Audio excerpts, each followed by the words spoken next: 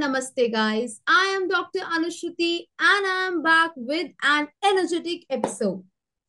Today on board, I have Dr. Sean, who grew up around the fitness, health, and wellness industry.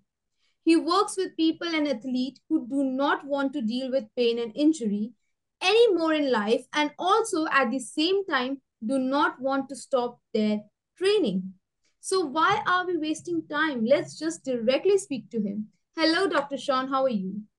I'm great, thank you. How are you, Doc? I am good. I'm fine. All my people in the audience are excited to hear from you about fitness because we know how much everyone is a fitness freak right now, especially when it's the beginning of a new year. So, hmm beginning with the very first question, how does Dr. Sean describes fitness as? What is actually a fit person known as? Is it just a desirable weight, a body shape, or more than this? So that's a great question. We look at somebody who has the fitness that they want to have as being somebody who has what we call physical freedom. And so physical freedom means that they have the choice to do whatever they want to do or not to do it. Where fitness and health kind of start to diverge is a person who has physical freedom can do whatever they want. A person with a lot of fitness can do those things with more proficiency. They may be able to do them better, faster, bigger, longer, whatever the case might be. I'll give you a simple example. Somebody who has physical freedom, if we said, do you want to go on a hike? Can say yes. They can also say no. If that person has a fairly low level of fitness, they may only be able to go on that hike for 20 minutes, half an hour, slight incline. The person with fitness, with more fitness, has the ability to say, let's go on a hike and let's go on a really hard hike and let's go far and let's try to go fast. And so for us, a fit person is someone who's able to do whatever they want to do with their body. Dr. Sean, being in this industry for such a long period of time, how do you feel? How much has this industry evolved?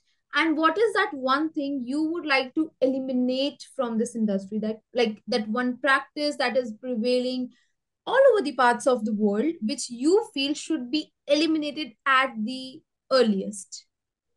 I want to, well, so the industry has evolved to be, in my opinion, in pursuit of excess. And so what that means is people forget why they started trying to get healthier and fitter. And then they just pursue getting fitter in the gym for the sake of being fitter in the gym without regard for how that influences the rest of their life and whether that improves it or not. And so the thing that I would most like to eliminate at the root of it is training without the consideration as to why. So it's not an exercise, it's not a methodology, it's the mindset of I need to get stronger. Well, stronger for what? How is getting stronger in this exercise making it so that the thing you signed up for the gym to get is better? I need to get faster. Faster for what? So for me, the thing I would like to cut at the root is people training without consideration as to why they are doing what they are doing. Moving on, people are absolutely like Instagram influencers, TikTokers. We have seen how much they have been into the fitness regime. Like we often see them lifting weights and spreading a lot of messages as well. Like you people who are esteemed in this profession do not show, do not tell as much as they do. They have the answers of the questions which even scientists do not have. So, what are your views on this? Like, is this the scenario that people are falling for? And I believe you would have come across a lot of clients, patients, complaining that they followed a certain Instagram influencer and they got their back hurt, they got their hand or something hurt by that. Well, it's important for people to remember that action follows incentive. And so if we keep on as an audience consuming the stuff that people are putting out that is quick fix, that is do this exercise, this works, get abs, do this, well then people are going to continue to create content that tells us that, whether it's true or not, because we as an audience are consuming and funding it. So it's the responsibility there, I believe, is more on the audience than it is on the influencer, because the influencer is following the trail of the money, and the money is following the trail of the eyeballs, and the eyeballs are the ones making the decisions. And so I think that we as an audience need to be more pragmatic about our approach to things and ask yourself, if somebody asked me a question about something that I'm an expert in, would I be able to give them a fast answer? Or would I have more questions that I needed to ask based on the question that they asked me before I could provide an answer, if I could ever provide an answer? And if it's clear to you that you would need to ask more questions, then look for people who are asking questions, not people who are giving answers. Absolutely. Here, I would remind all my audience, everyone who's watching and listening this episode, that always consult a professional like Dr. Sean or any other because they are the one who can provide you with authentic resources. Well, with this, Dr. Sean, I would like to introduce you to one of the best segments of my show, where we answer the questions of my followers, patients, and clients. So, I have a bunch of questions ready for you. Is Dr. Sean ready to answer these questions? I don't know. We'll find out. Okay, so the first question is coming from Kamakshi Shukla from Chandigarh. Okay, she says, "Hello, Dr. Sean, how are you? My child is 10 years old. He is into the obesity category. Should I cut on his food or send him to a gym? Also, is it safe for his health to go to a gym at this tender age?" Okay. So what I heard you say was that this person says they have a 10-year-old who is struggling with obesity already, and they're Yes, wondering what they can do to help them. yes, Right. absolutely. So the first thing that I would say to this person, and what was her name again? Kamakshi. Hamashi. The first thing I would suggest here is to allow yourself to have more than simply two different answers to this question. The way you asked the question was, my son is 10 years old and he is already in the obesity category. Should I cut back his food or should I send him to the gym? There are other options besides those two. And I believe that those other options are actually likely to be higher value options. I think it's early for a 10-year-old to be going to a gym. 10-year-olds are likely to have more benefit from play than they are from joining a gym and getting into the lifestyle of now I have to think of myself as a number on the scale.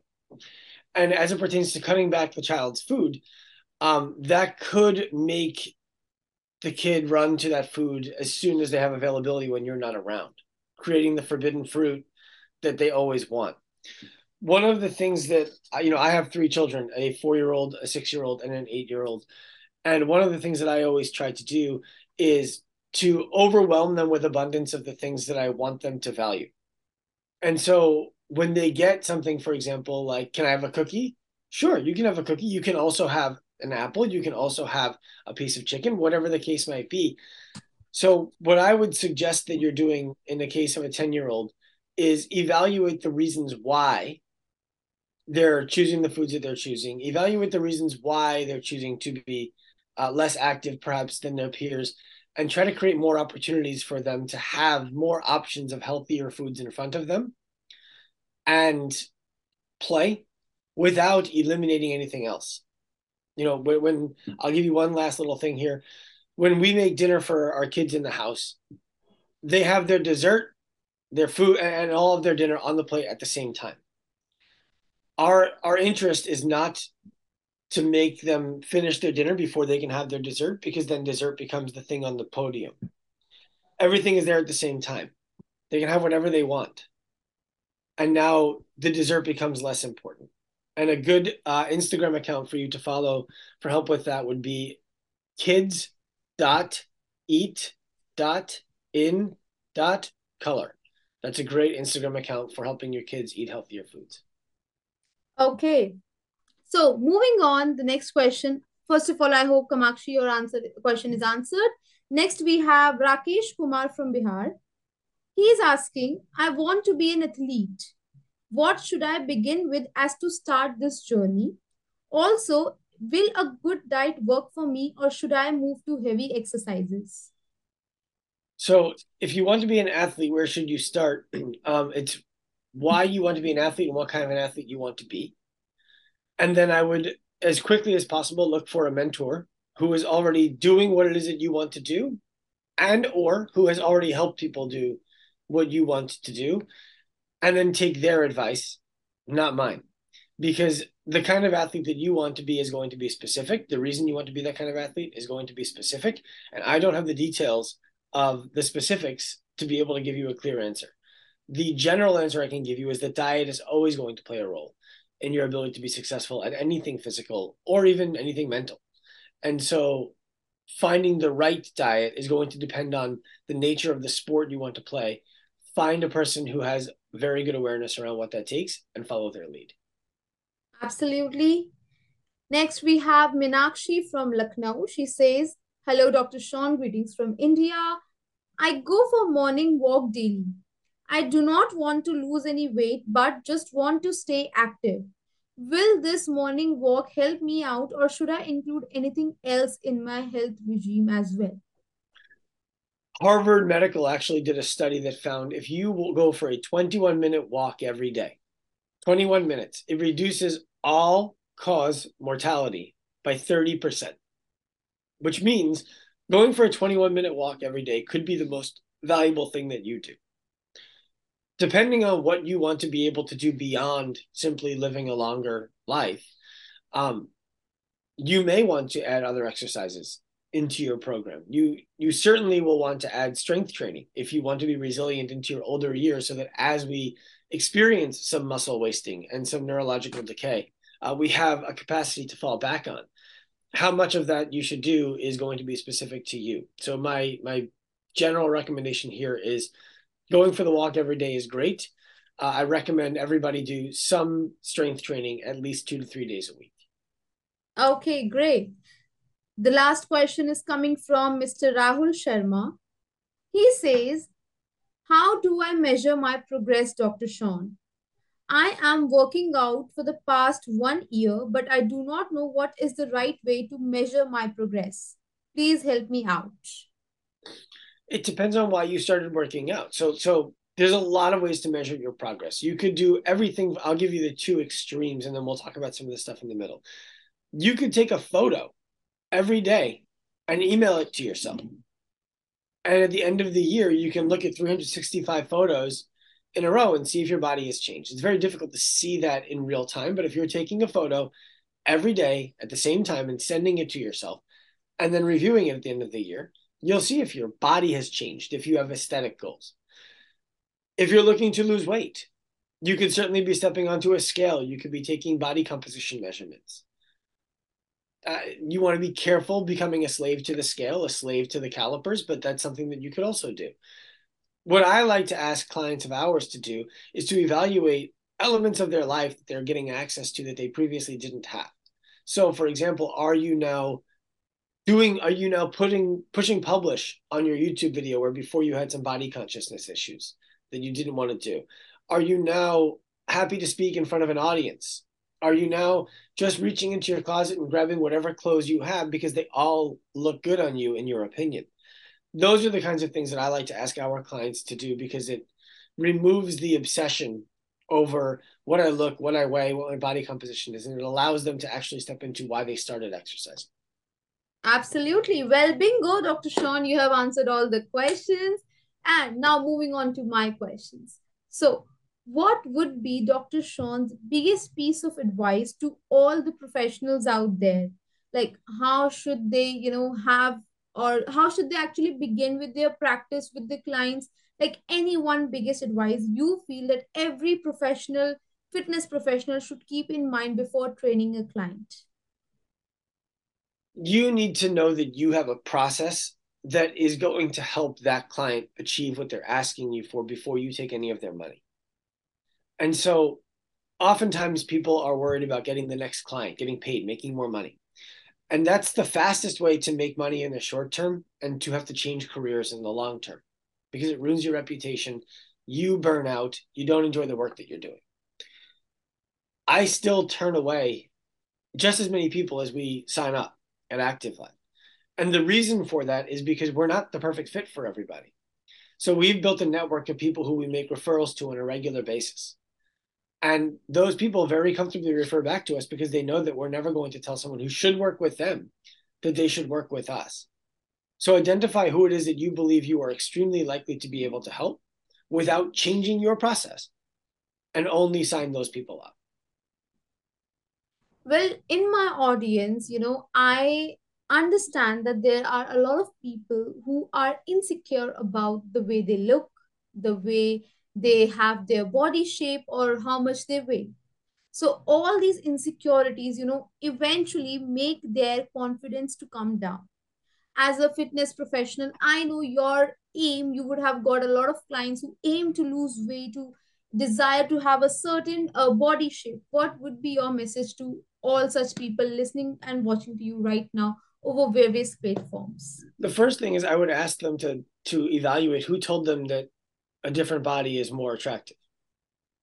And then to decide, is that a person whose opinion I care to spend my life in search of validating. And oftentimes I think you'll find, oh no, actually it's not. I have no interest in validating that opinion. I think that the more energy you spend working towards somebody else's goal for you, the harder it is to achieve that goal. And so you need to know really why you're in pursuit of something beyond what other people tell you should be in pursuit of.